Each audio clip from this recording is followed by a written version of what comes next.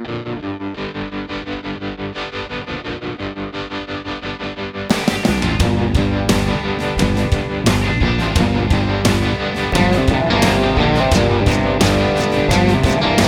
good afternoon, and welcome to Taking Ship, a guided cruise through dumbest timeline America. I'm Ellie Jacobs, and with me, as always, is Frank Spring, a man who can prove time moves slower south of the Okefenokee National Wildlife Refuge.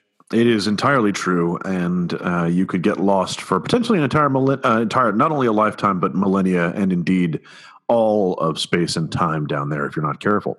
As always, we'd like to thank our listeners for comments, for feedback, for your effusive praise, for your hate missives. We thrive on it all. So thank you all. We urge you to subscribe. If you are listening to this on an iOS device, please rate us on iTunes. And you can follow us, as always, on Twitter at Taking Ship, and that's ship with a P, as in peripatetic. Yes. And so, friends, this week we will not spend a lot of time on this, but there's no point in talking about public affairs, politics, or anything else this week without talking about guns. We at Taking Ship have made our view on gun control. We are for it. Extremely clear in the past in some previous incidents when something else awful happened. Here we are again. We're not going to spend a lot of time with this, but I will say there are a couple of things that are worth bringing up at this moment. This feels like a little bit of a different moment in the debate. Traditionally, these awful events like what happened in Florida are followed by a rote process of empty pieties and inaction that is just like people is assumed with the regularity of the Stations of the Cross. But I actually am beginning to think this one's a little bit different. Since 2012, there has been a conception on the left, and I can see why, and I shared it myself for a long time, that when we didn't do anything after Sandy Hook, we're never going to do anything. That was so awful that if you don't take action after Sandy Hook, that we are never going to see a gun control agenda come together in this country in any meaningful way, at least not within the foreseeable future. I am beginning to suspect, and I this is something where I could very well be wrong. I am beginning to suspect that we are seeing the shift of the Overton window here. And of course, the Overton window, for those who may not be familiar, is a rough term for the period of time in which an idea goes from being impossible to being possible. And then the idea is the Overton window. The window can pass. So a new idea becomes possible, and either it occurs or it doesn't, and the window closes. That's basically what the window means. I think the window on meaningful gun control may be opening again. And there are all sorts of reasons for this. This particular incident has its own, the Florida school shooting has its own characteristics that have given it, I think, a little more cut through and make it a little more immediate. And some of it is the footage from inside, which remains truly horrifying, and is hard to get away from, and we shouldn't get away from it. Some of it is where it took place. Some of it is there's all sorts of details for why this particular atrocity may get more political cut through. The students themselves as advocates is a pretty big change, and one that I think may drive this farther. There is, and we'll see if that's sustained. That's going to be the big variable to watch on this. But I guess my point here is this. I think the window is closing not because a federal candidate could run on gun control. We're not quite there yet. But there has always been an assumption in many constituencies around the country, in many districts, that being for an assault rifle ban, saying, yes, I'm for an assault rifle ban, yes, I'm for this type of gun control or that type of gun control, in certain constituencies was just something you couldn't possibly say. That really taking a strong and firm position and being aggressively about gun control, making that an issue that you care a lot about, was something you just couldn't say if you wanted to win. I think that is a line that is beginning to shift, because issues don't go from being campaign losers to campaign winners overnight. What happens is they go from being campaign losers. If you say that, you will lose. And I'm not sure how true that ever actually was about guns. That's a longer conversation. But an issue goes from being a campaign loser to a campaign not loser. It doesn't become a campaign winner overnight. It goes from being a campaign loser to a campaign not loser.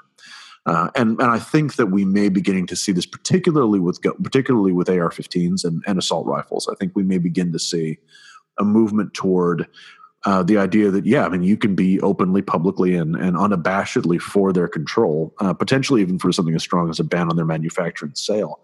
And it will certainly bring the NRA back down on you. But the question for them is how much mileage by cause and by methodology does the NRA have left in it? The answer is a lot, but they may be on the diminishing side of their returns on this. So I think we may see the Overton window open, and the Overton window again doesn't open when an issue goes from being a loser to a winner. It goes from being a loser to a neutral to a non-loser, and I think that may be happening now. I certainly hope so.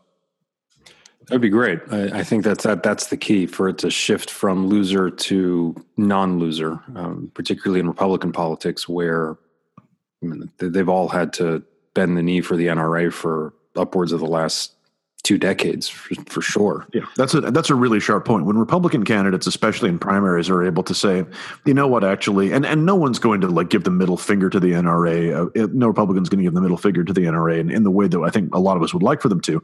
But when you get Republicans who are in a position to, and this is happening right now with donors, and we'll see how many of them are able to maintain this.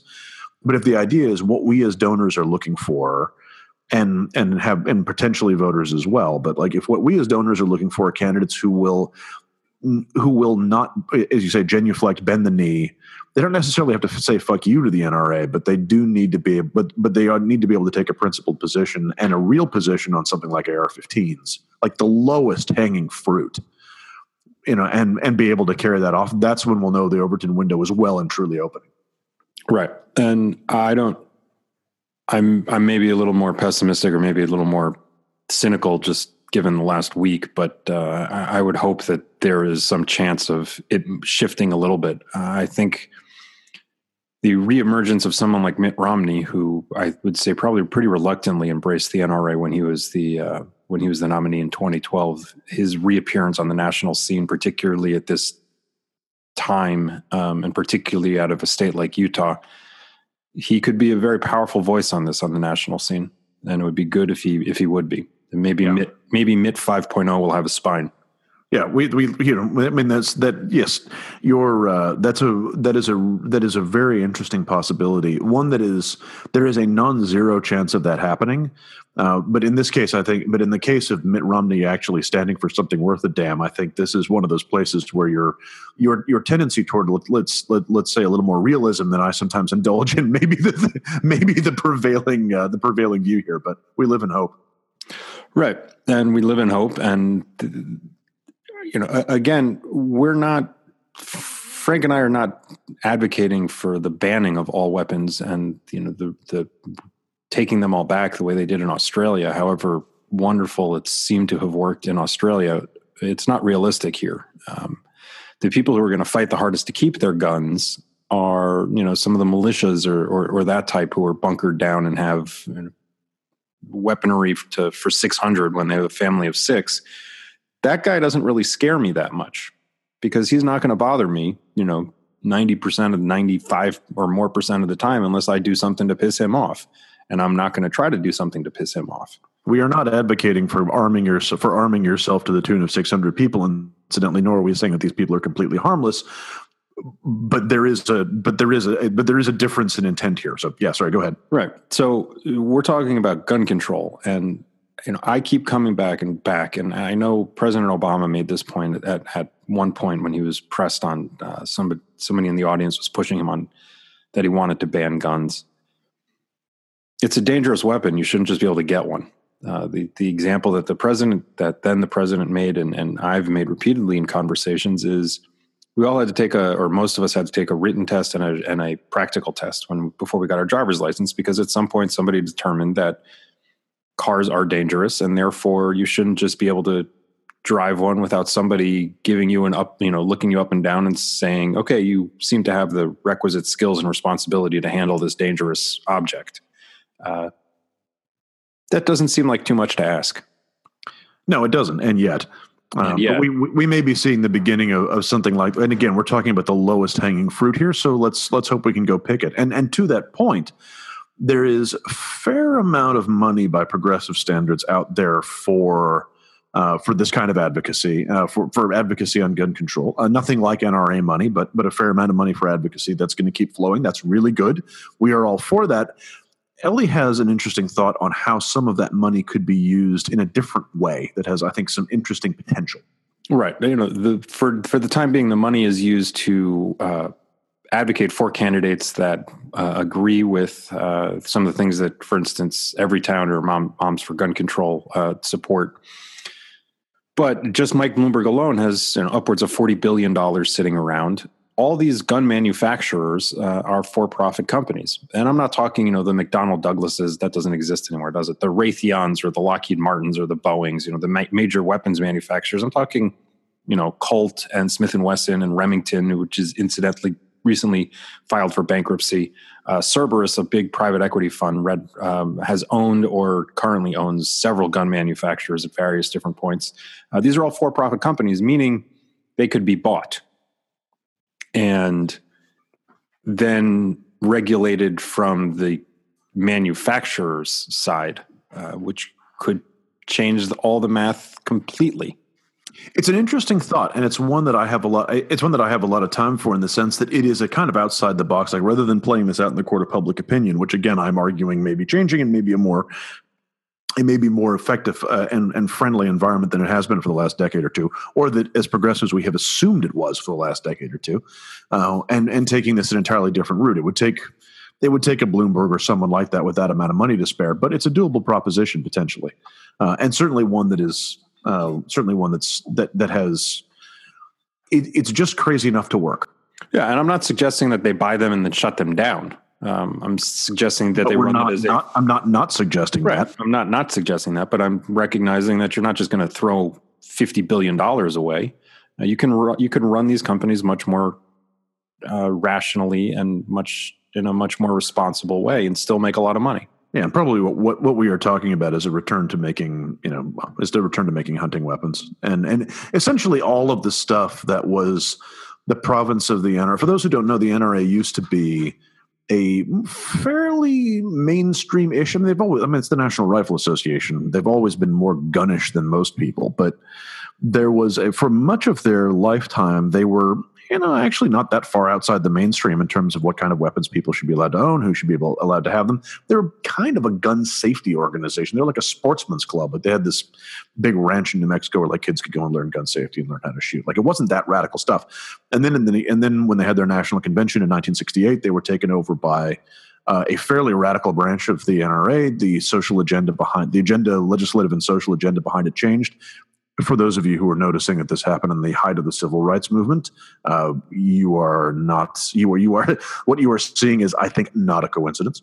And they became what we know them today. The idea that if you could pool money or have a single donor whose idea was, we are going to return from the manufacturers and the way guns are made and sold in this country to the kind of pre-NRA version of it, where they're primarily hunting weapons and sporting weapons. Yeah, that seems like one very devious and very charming approach to this. Yeah. All right. So in sum, the Overton window has hopefully changed, and let's get a pool of about $100 billion together and buy some gun manufacturers. With that, let's move to our next topic as we try to keep this episode a little bit shorter, I guess is the proper modifier.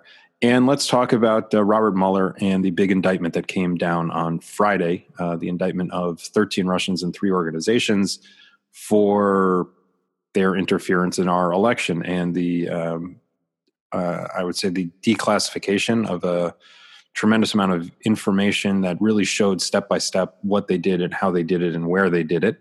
And there's clearly some group of campaign officials that were not named. I assume Mueller and his team know who they are, just based on the fact that there were emails back and forth in Texas and Florida, who are probably not sleeping so well since Friday. But the things to take from this was sort of Mueller's big throwdown. Fuck you, Mr. President. The Russians did this. Stop with this nonsense that the Russians didn't do it. It was a 400-pound kid in New Jersey. That's the thing. That's the first thing. Well, first of all, we don't, just because he wasn't indicted, we don't know that it wasn't a 400-pound person, right? Right. Or there is some 400-pound person in his mother's basement who is just the most relieved guy ever in the history of the world right now. I know they'll never catch me. They'll never take me alive. Oh, God, yes. Something like that. That's our 400-pound person. That is our 400-pound person. Mm-hmm. So the other big thing that was a good takeaway from this was also the evidentiary presentation of the fact that the Russians decided the best way to damage the United States of America was to elect Donald Trump president.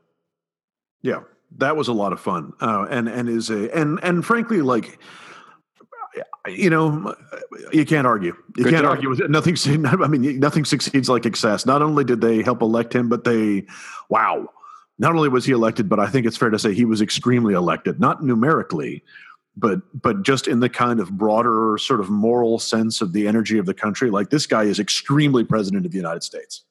Right. He is as much, if not more, president of the United States than anyone has ever been before, in the sense of like penetration of public consciousness. Yeah. Well, he said he'd do more. They overcooked their goose. He said he'd be the most presidential president ever, didn't he? I don't. Let's say he did. I am 100%. If he didn't say that, he certainly meant to. Yeah. So there's a difference between the Russians electing Donald Trump because they have something hanging over his head, and therefore that he's going to do their bidding. That's concept number one, which I think people get pretty hot and bothered over. That suggests the collusion. That's the collusion or, coordination aspect where the Russians blackmailed Trump into doing what they wanted. And the idea, and that incidentally is very much on the table as a possibility, right? Like the general theory behind that is the Steele dossier, which points out that there's all kinds of shady stuff in Trump's past, particularly with Russia. The Russians knew about it. They were going to hold it over Trump's head. Therefore, Trump, Paul Manafort changed the platform at the Republican convention, and Trump hasn't implemented the sanctions that were passed, Exactly. The idea is and the Congress or something like that. The idea is that they've got money laundering on the Trump organization and probably some fringe sexual stuff on Trump himself. Like that's the theory behind. Like the theory is that's what they've got on him, and they're blackmailing him. That's one theory. Right. So then there are that's lane number one, and these are not mutually exclusive lanes, but that's lane number one, and that's the one that Trump seems to be kicking back and forth about most.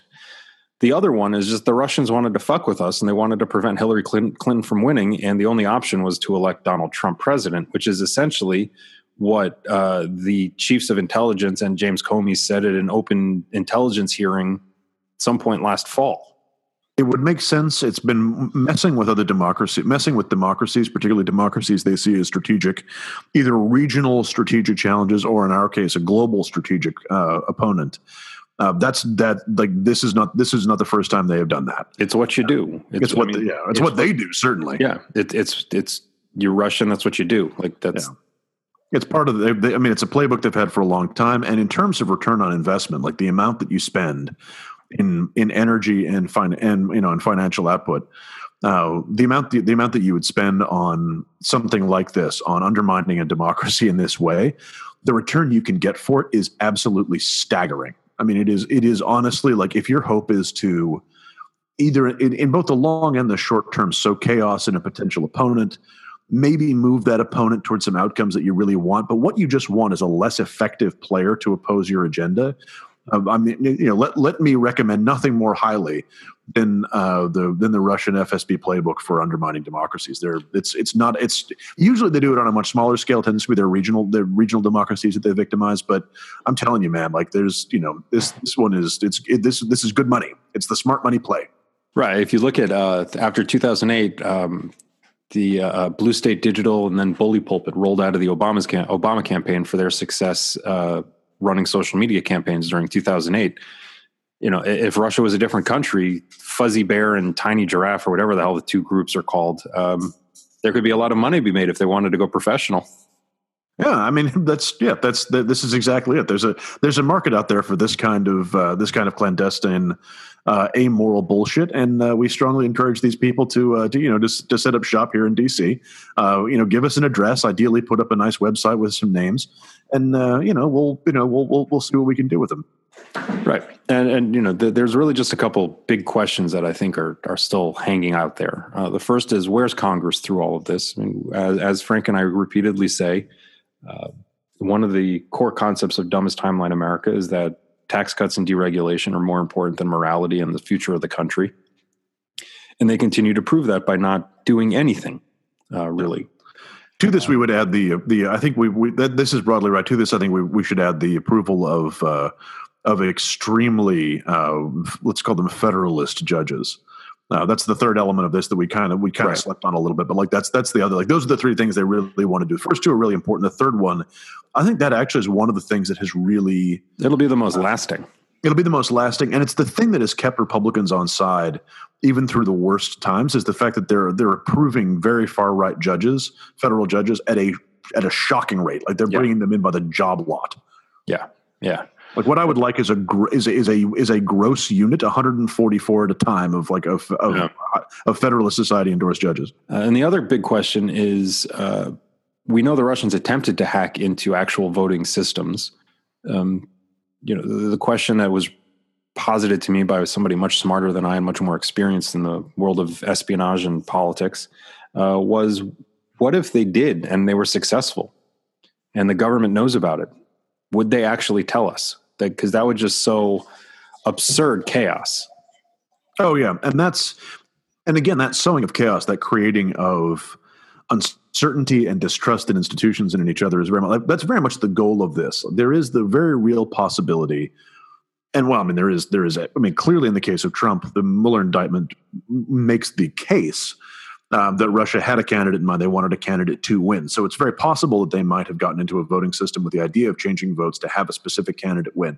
But for the most part, these types of activities from Russia are about reducing faith in the act of democracy itself. And what, as you go through some of these scenarios that have happened or might happen, what is uncovered is just how little we have prepared for what happens if, say the 2018 election, God forbid, something really weird happens, and then Russia comes through and said, "Oh yeah, we are," or is found, or some other third party actor is found to have messed with the vote totals, not particularly for one party or candidate, but just to screw up democracy itself. We have no protocols right now for how to handle an election that has been just scotched beyond recall.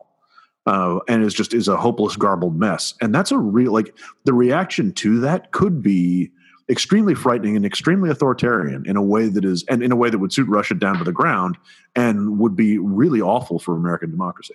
Right.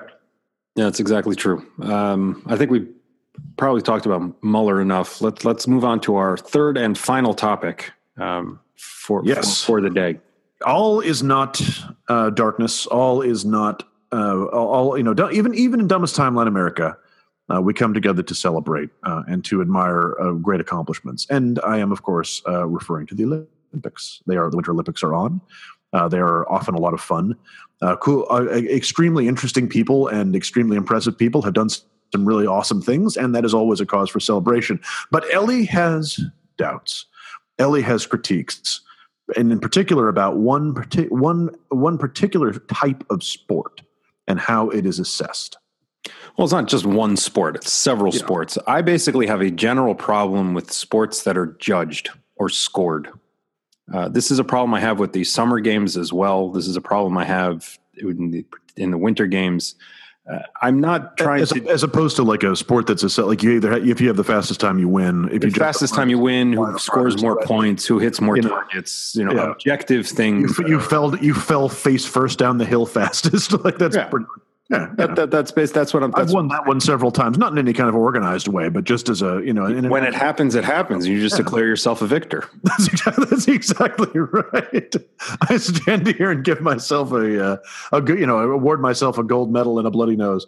But a perfect example of that is skeleton, which is it's a sport I desperately would like to try. I think, and then probably stand up at the top of the thing and piss my pants and not even contemplate it. Skeleton is.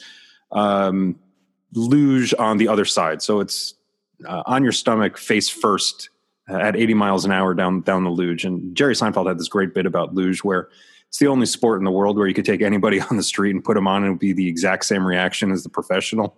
Just a guy screaming the whole way down. You got to think skeleton is probably the same way, but skeleton last night, a British woman won. And I firmly believe any Olympic sport that the Brits are dominating is not a true sport.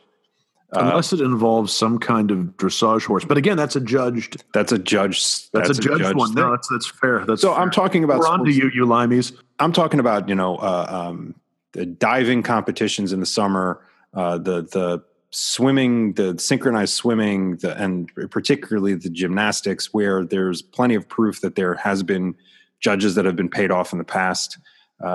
And then in the winter games, where they basically just make up sports so that they have enough sports to compare it to, the summer games where you have swimming and running and other sorts of things. And now we have short track and long track. There's all these different sports where there's actually winners and losers. But the judge sports are just infuriating to watch. And if you're going to do it, if you're going to do the judge sports, and I don't want to take away from the athletes themselves, it is remarkably they're astonishing human beings. Doing. I'm just saying that I have a problem with how a winner is declared. Perhaps if they all did the exact same moves in the exact same order, and you could compare one to the other and one across the board to one another. NBC had this really cool thing that they were showing on the downhill the other day. They basically superimposed the previous skier onto the screen so you could see the difference in where the two skiers were. Let's do that with all the different skaters. Let's see exactly what they did at each point through the whole thing. And then you can score something that might be apples to apples. But right now you're comparing like apples to pine nuts or something. There's no rhyme or reason necessarily for what this guy wasn't smiling the right way or in the slope style, whatever they invented this year for another sport for people to have. And again, not to take anything away from these people and the hard work they make and the training that they go through, but you got to be pretty disappointed. If you're pretty disappointed when you lose the 100-meter dash or 100-meter dash by 0.8 of a second, how much more annoyed are you when you get scored? You lose 5 points from the scoring because your shoelace got untied and the judge from Romania didn't like that at the time. I'm just saying. Yeah. There's a way to do this and a way not to do this. Friends, you've heard it here. Ellie Jacobs takes a strong stand against spontaneity and ambiguity in sport. So with that, Frank, thank you for joining me today. Listeners, thank you for joining us. Please be sure to subscribe and rate us on iTunes and follow us on Twitter at Taking Ship. And that's ship with a P as in picture. You can also follow Frank at Frank Spring and me at Ellie Jacobs. And with that, Frank, where are we headed this week? This week, we are headed to Poland, where last month, what can only be the world's absolute toughest, hardest cow, the Ray Winston of cattle, if you will, refused to board the truck to the slaughterhouse. It broke a wrangler's arm, crashed through a metal fence, and dove into a nearby lake, where it swam to an island and has been ever since either driving off or evading anyone who's tried to capture it. Yes, this cow essentially broke free, running over anyone or anything in its path, and is now living on an island. The local consensus is that the cow will be allowed to live out its life. They tried to get it back, they couldn't. The opinion is this cow is going to live out its natural life, either by being transported to a nearby ranch at some point, or on the island itself, like some kind of bovine Robinson Crusoe. And I sort of love the natural law assumption that if you, a livestock animal, can successfully escape from from the slaughterhouse and maintain freedom for a period of time, that you've earned your life. It has a wonderful kind of medieval feel about it. And I reached that part of the story when I was reading about it, and I thought, well, there was some local official saying, well, he's earned his life. And I thought, yeah, that's only fair. Or she's earned her life, in this case, female cow. This cow has earned her life. And it's like, well, that's only fair. That response is totally irrational, because if you follow through with it, it suggests that it's all the other cows' fault for getting butchered. If they wanted to survive, they too should have escaped, but they clearly didn't. So, fuck them, hamburgers for all. But I do maintain that this cow should be left alone, because in this cow, we can see a defiance that we can all admire.